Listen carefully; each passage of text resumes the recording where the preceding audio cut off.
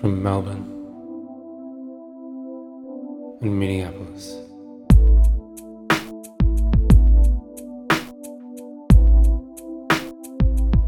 This is for Christ's sake.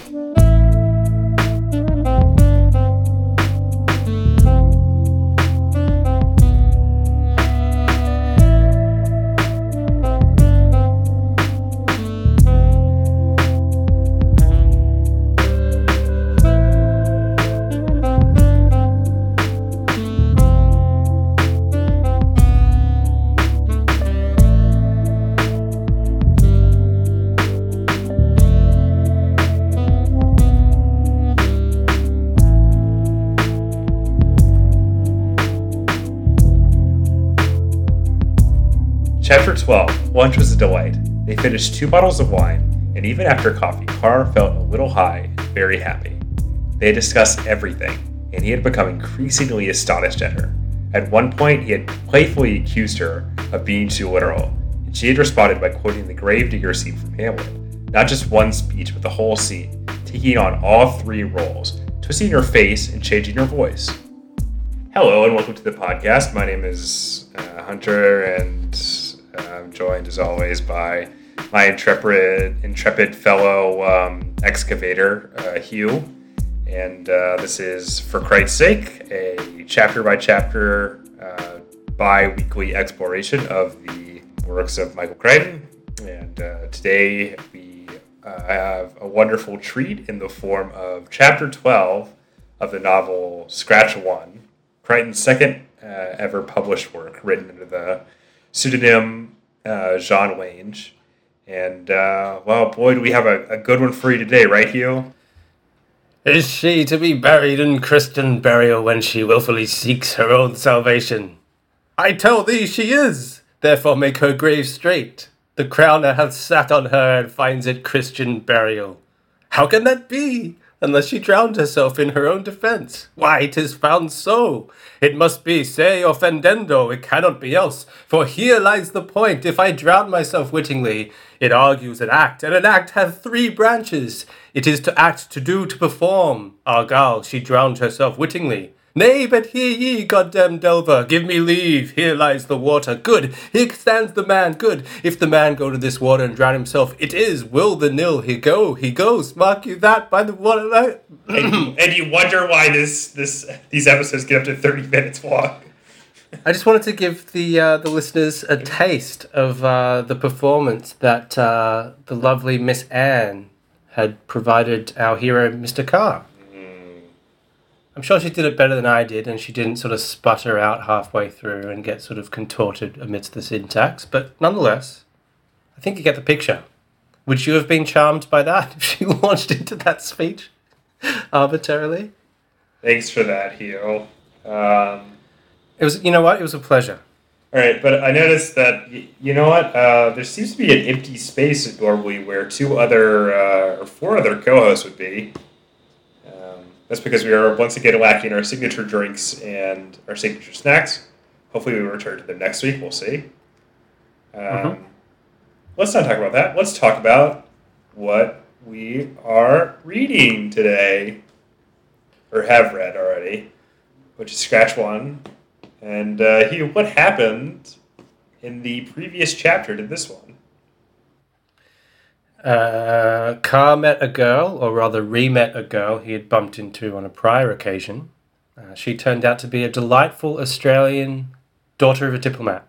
Yes. Who was approximately, 28? Was she 28, 27, 28, 28? She was 29, and Carr was 29. 37. That's right. And she has positively charmed the pants off our hero. Thank you.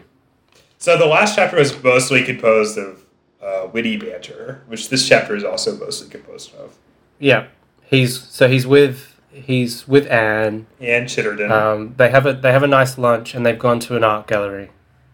And she's showing him around. Carr's not much of an aficionado. No. But he's happy to be taken along by Anne because he's so delighted by her. And then at some point in the chapter, he notices Brower and 2 henchmen and he recognizes the two henchmen from the time that two people came to his door and then were surprised to see him up and about. And then he starts to piece things together. He's like, the waiter who got poisoned, these two men, it's all coming together. This is not good that I'm seeing them in this art gallery. They've obviously been following me. They want to do something bad to me. I've got to get out of here. He grabs Anne by the hand. They go to the gift shop. They try and negotiate their way out of the gallery. But Brower grabs him by the shoulder and gives him a mysterious package and says, "This is from your friend, or our friend, a friend." I think you're friends. Anyway, here's this package. He's like, yeah, whatever, I've got to get out of here. Puts the package in his pocket. He's a bit rattled. He drives off with Anne. Anne can see that he's a bit rattled. She's like, what's up? What can I do? He's like, no, nothing. But let's have dinner tonight. Anyway, that's the chapter, right?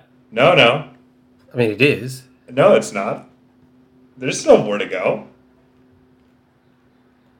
Oh, yeah, that's right. Sorry, the bit at the end. Okay, sorry. Jesus Christ, man. Okay, Jesus before we Christ, get there, man. I'm glad you said that, because before we get to the before we polish off this chapter entirely, I would like to point out the fact that at some point during the events that I've described, our author, John Large, aka Michael Crichton, deploys the phrase, "Oh, for Christ's sake." I mean, he doesn't use his own name in abbreviated form like we do. Because he can't hold himself up as Jesus Christ. That wouldn't make any sense. But he writes, "Oh, for Christ's sake," and I highlighted that, and I wanted to highlight it for you and the listeners. I highlighted absolutely nothing in this chapter. I thought it was totally worthless. So anyway, so he drops off Anne somewhere or other. They're going to meet up for dinner later. He goes back to his hotel. He's like, "What's this package?" He's a bit hesitant to open it. He needs to calm his nerves with a drink before he's able to unwrap the packaging and open up the box. And what's inside? Attached to the package is a note. What does the note say? It says, "With our regrets, the associates." So I guess it must be a cassette tape of like Club County or one of the other hits. Club Country? What's it called? Man, my brain is fucking not working tonight at all. I know nothing about the band. They're a pop group. Probably their best known album is Sulk, which had two great albums. Club Country is the actual name of it, and Party Fears. Actually, I do know that band. Yeah, I remember Club Country. I don't remember. I don't know why I was looking them up. Oh, because you told me about them, actually. Because you were reading that Simon Reynolds book, right? Yes, so I was reading Rip It Up and Start Again by Simon Reynolds. It's a very good book that sort of surveys the post-punk music landscape in Britain. Yeah, you mentioned them, and that's why I started looking them up, because I don't think I'd heard them by name, at least. They're a pretty good band. I can't even remember what they sounded like, but I did listen to some of it. But the reason to be a tragedy is because obviously this being the 1960s, cassette players weren't invented yet, so they wouldn't be able to play it. Should be a shame. Yep, so there's a note saying, "With our regrets, the associates," and then what happens? What's in the box? What's in the box? Well, I was gonna make a tasteless joke because one of the main guys from the associates died in a car crash, but I could not do that. Well, what is in the box? What's in the box? What's in the box? Did you guess what was in the box the moment the box was handed to him? Because I did. As did I. It is a finger seemingly plucked from the greasy and garlic-stained hands of our friend whose name I guess he don't know. I don't think you ever learned his name. No. The guy. What was he like? It was just like a greasy, like. He was the guy who bag. had information about the arms deal. He wanted to Yes. sell it to Carr, thinking he was the Yeah. assassin Morgan. Yes. But he was captured by Lissau, tortured, and evidently had one of his And fingers removed. defingered. Yeah. Defingered, yeah. The worst type of fingering. And can I just say? So that's the end of the chapter. There's really nothing much to go into here. Another unsubstantial one. I honestly, like on a literary level, I found chapter 11 more bankrupt than this one, which is an amazing American tax joke for you guys. So, What? isn't that the thing? If you declare bankruptcy, you file chapter 11, right? Oh yeah. Under Sure. the American tax law, yeah. I was completely zoned out. I don't even know if I processed the words you were saying. Anyway, yes. But I just want to say, like, all Lissau has asked Brower to do is, hey, bring Carr to me. Don't kill him, just bring him to me. Which so far Brower has bungled at every turn.